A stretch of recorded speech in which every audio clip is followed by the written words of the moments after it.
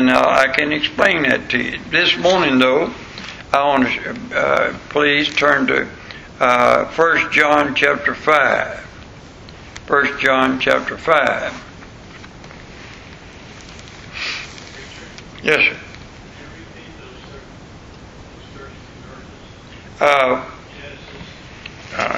Genesis, let me go back, I just wrote it down.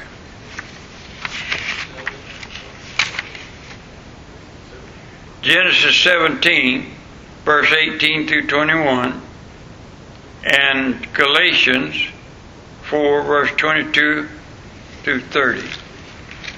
Take those, please. Second one, Genesis, wait a minute, let me go back. Galatians 4, 22 through 30. And that'll try to explain some of it. But I'd like to get back to it.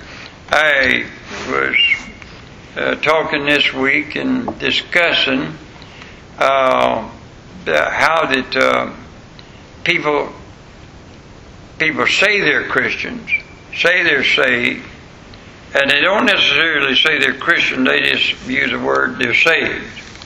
In fact, if you go down the street or in public, and if you could ask people, are you saved? Most people would say yes. And they don't even know what you're talking about. They just, yeah, I'm a Christian.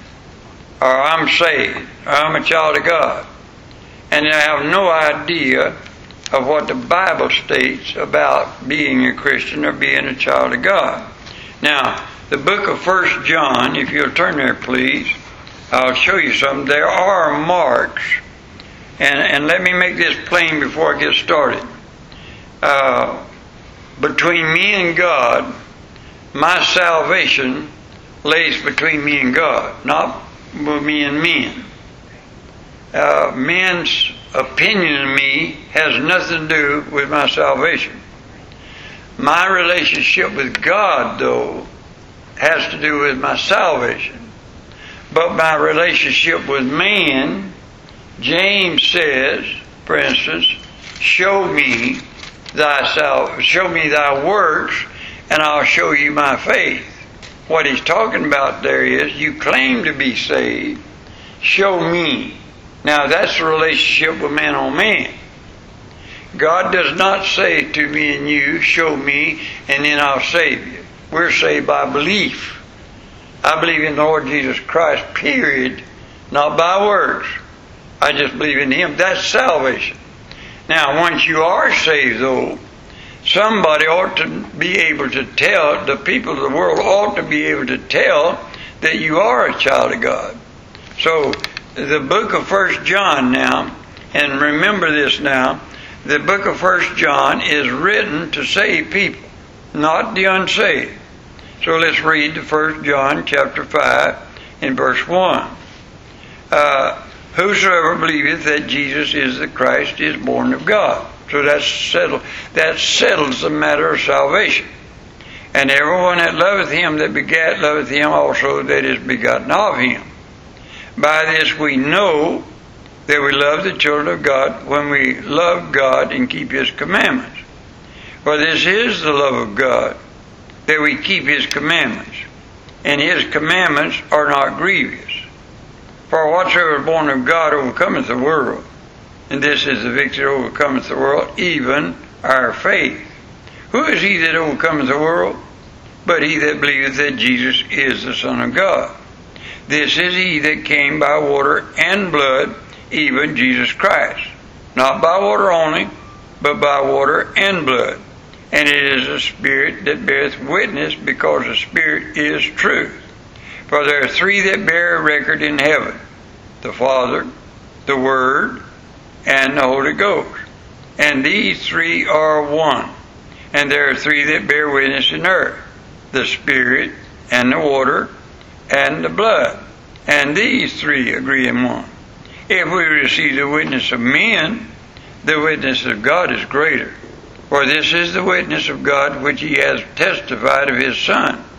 He that believeth on the Son of God hath the witness of Himself. He that believeth not God hath made him a liar, because he believeth not the record that God gave of his Son. And this is the record, that God has given to us eternal life, and this life is in his Son. He that has the Son has life, and he that has not the Son of God has not life. These things have I written unto you that believe on the name of the Son of God, that you may know that you have eternal life, and that you may believe on the name of the Son of God. And this is the confidence that we have in him, that if we ask anything according to his will, he heareth us. And if we know that he heareth us, whatsoever we ask, we know that we have the petitions that we desired of him. If any man see his brother sin a sin which is not unto death, he shall ask, and he shall give him life for them that sin not unto death. There is a sin unto death. I do not say that he shall pray for it. All unrighteousness is sin, and there is a sin not unto death. We know that whosoever is born of God sinneth not, but he that is begotten of God keepeth himself, and that wicked one toucheth him not. And we know that we are of God, and the whole world lieth in wickedness. And we know that the Son of God is come, and has given us an understanding, that we may know him that is true, and we are in him that is true, even his Son Jesus Christ. This is the true God and eternal life. Little children, keep yourselves from idols. Amen. Father, bless the reading and study thy word to our hearts today and minds. In Jesus' name we pray. Amen. Now go back for just a moment before I get started, and let me explain something. Verse 18. For we know that whosoever is born of God sinneth not. Now, if you take that, you can't take a verse out, just take a verse out and say, we got it. No. You have to run reference on that, and when you find out what he's talking about here is this. As far as holy God is concerned, I am covered by the blood of Jesus Christ. When I got saved, he covered me in the blood of Jesus Christ. As far as holy God is concerned, then, I cannot sin. What that means is, God cannot see my sins because he's looking through the blood of Jesus Christ at me, and I become as white as snow. Now that's taught all the way through the Bible if you'll study it. So what he's saying here is that the Holy Spirit is in you. He sinneth not. But our body, this flesh, is still a sinful flesh we got to contend with. We still have the same desires. We still do things we ought not to do, and so on. Now, but how do I know? Now, I know myself that I'm saved, but I don't know you're saved. I can only know by the marks that you profess that you're saved. I can't read your mind. I can't understand you, but I can know by your works and what you do and what you say and where you go and everything about you. I can know that you're a child of God. But as far as looking at your heart, I can't do that. I just know mine. And so that's true of everybody now. It's not just me. Now, here's what I'm trying to tell you. Verse 13. These things have I written unto you that believe on the name of the Son of God. That's every believer. That you may know that you have eternal life. So, it's a terrible thing for somebody to go through life not sure of where they're going to spend eternity. Now, the joy of being a real Christian is, I know I'm saved.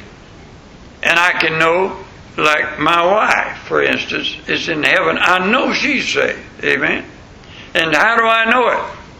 Now, all 66 books of the Bible have a specific purpose. The purpose of each book complements the purpose of the entire Bible. In John 20, for instance, verse 31 says, but these are written that you might believe that Jesus is the Christ, the Son of God, and that believing you might have life through his name. Now, this verse leaves no doubt about why John was written. John was written to let people understand how to be saved. If you take all the book of John, not 1 John now, John, and you read it, it's written for one thing, to show people how to be saved. And then when you look at 1 John chapter 5 verse 13, this book of the Bible says of itself, these things are written unto you that believe. So he's talking to those that already believe. John is written to people to get them saved. 1 John is written to people that's already saved. No doubt about it. John is writing to those who already believe or saved people. Daniel prophesies of one who shall finish the transgression and make an end of sin. In other words, one who shall make reconciliation for iniquity and bring in everlasting righteousness. Zechariah prophesies of Christ and says, what are these wounds in thine hands?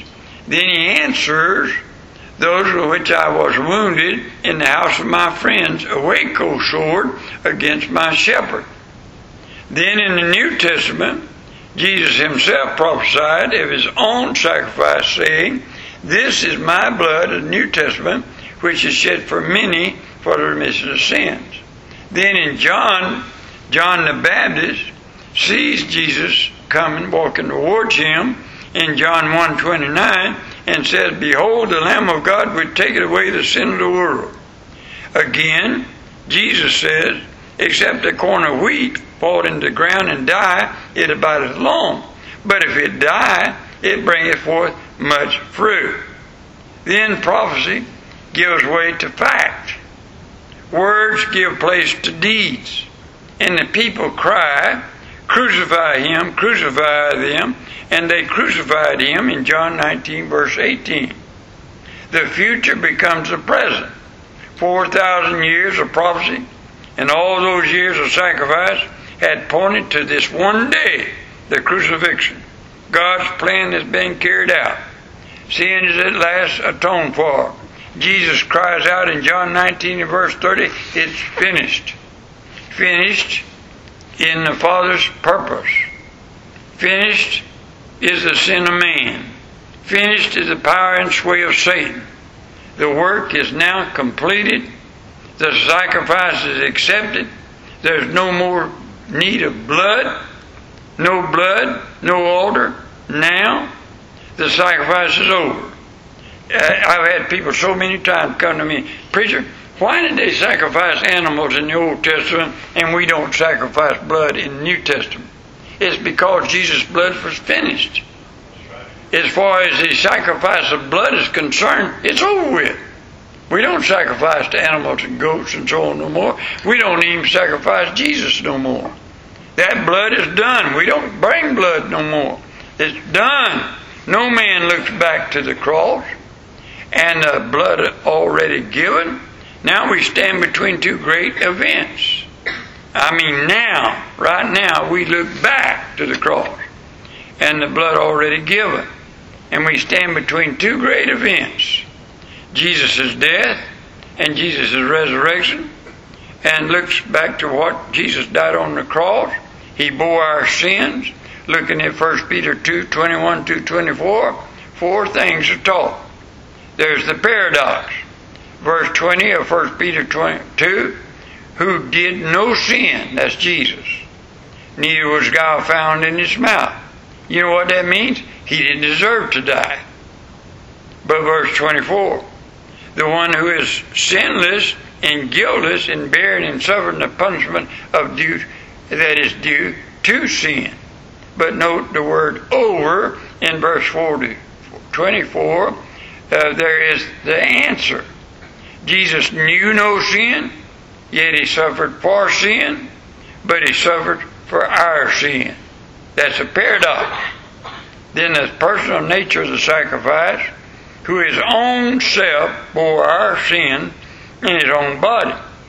He could have chosen a servant, an angel, or a substitute, but Jesus bore our sins in his own body. Now that's a perfect, pure body. His own self bore our sins in his own body. Those sins were my sins. Those transgressions were done by me. yet he bore them all in the tree or the cross. Then notice the permanence of his love. John 3:16. For God so loved the world, he gave his only begotten Son, whosoever believes in him shall not perish. Jesus did not lay down the load of sin. Jesus' disciples tried to persuade him not to go to the cross, yet Jesus was determined to go to Jerusalem and die there for you and I. Now, Jesus took no blood of lamb or bullocks. He took himself and laid himself on God's altar. Then notice the power and purpose of Jesus Christ's death. Verse 24 says that we, being dead to sin, should live unto righteousness. This sacrifice has power to put sins to death. Our sin, death, has been paid. That we sing the song, there's power in the blood, wonderful power in the blood. It can and does take away sins forever. Then notice perfect cure, by whose stripes we were healed. The person who trusts in Christ is made whole, the debt is paid. The sin is crucified. The wounds of sin are healed forever, according to Romans. And now just tie with that a minute, and then I want to finish up with something. In Romans chapter 8. Romans chapter 8. I guess I've read these verses more than any other verses, trying to show people that believe you can lose your salvation. Here are some of the greatest verses in all the Bible that teach you can't, and you will not. Romans chapter 8, please. Look with me beginning in verse 31. Verse 31. I got Corinthians again. I'll get it right in a minute.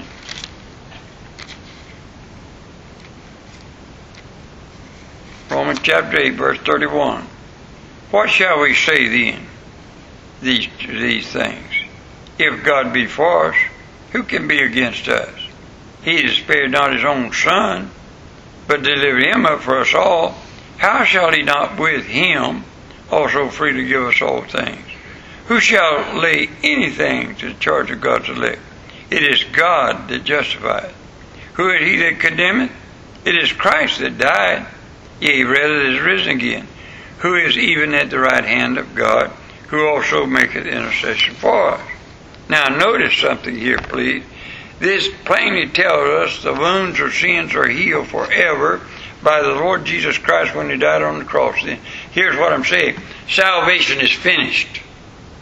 Everything that we desire to go to heaven is done. Alright? But how do I know you're saved? Now, I know I'm saved. I've trusted Christ. I've asked God, cover me in the blood of Jesus Christ for my sins. Amen? And he said, I will, if you ask me. Now go to James for just a minute. The book of James, please. And a lot of people that wants to say that this is a contradiction.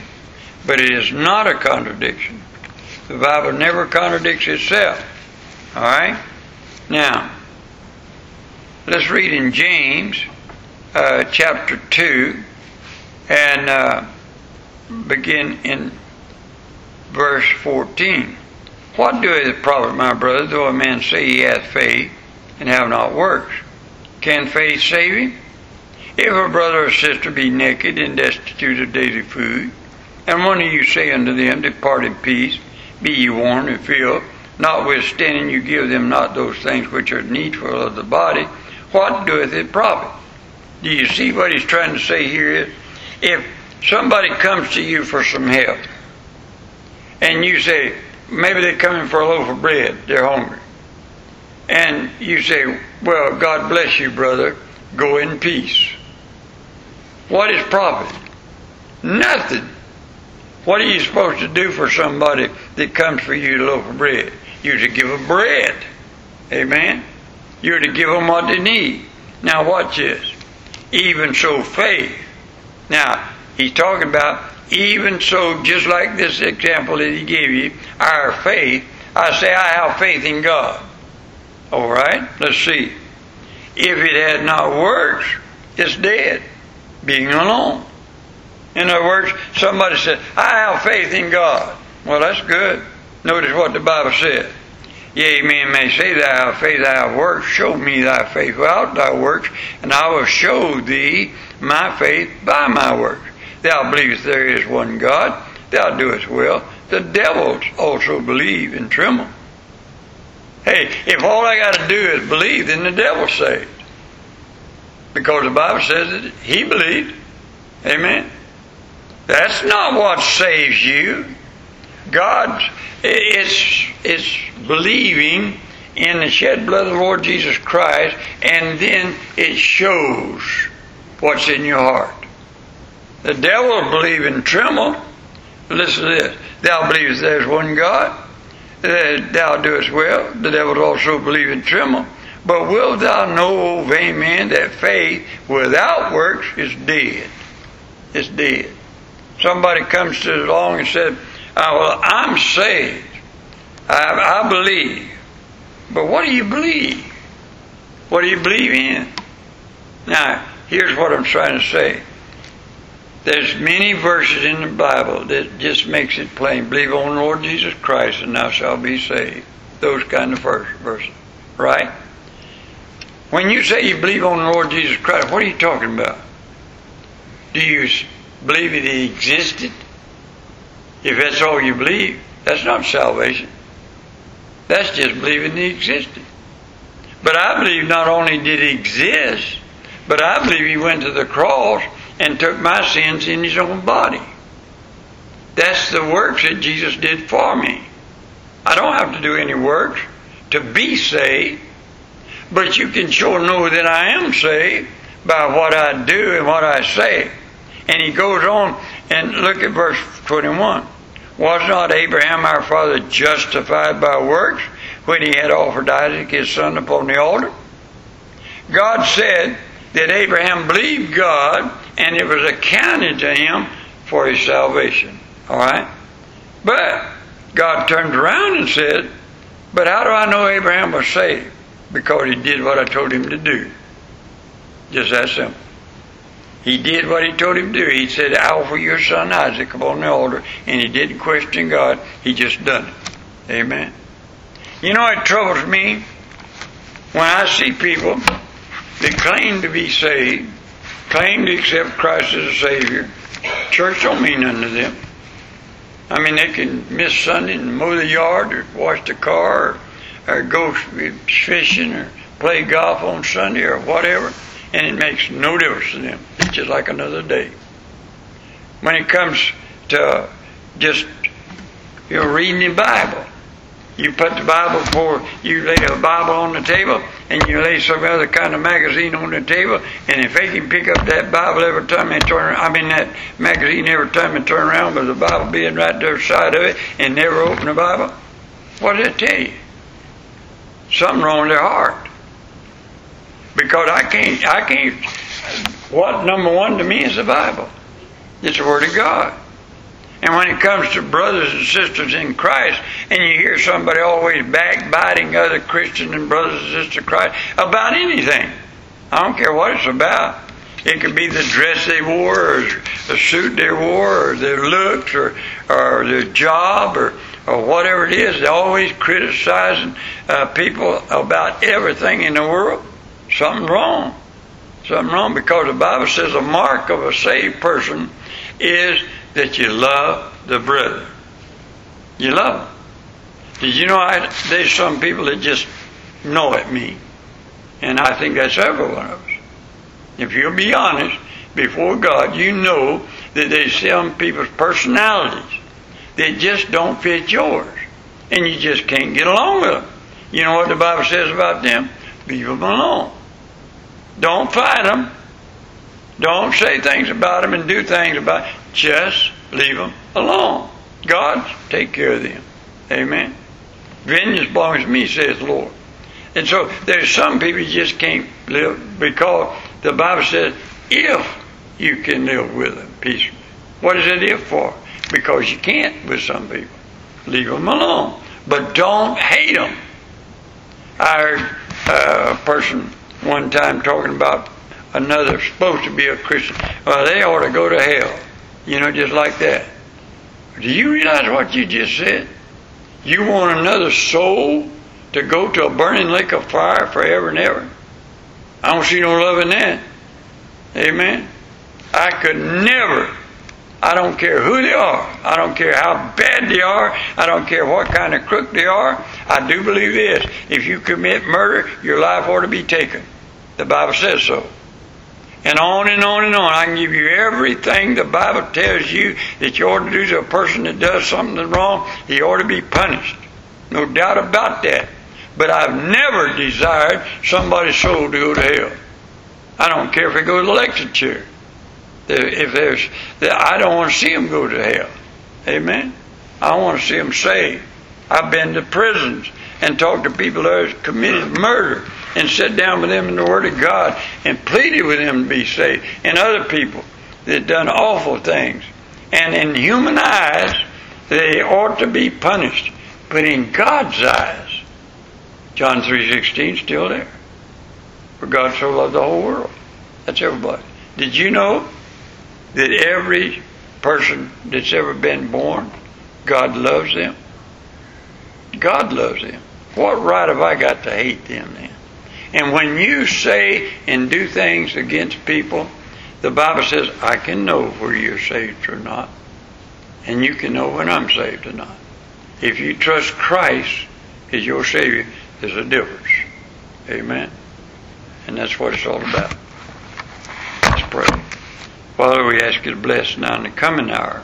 In Jesus' name we pray. Amen.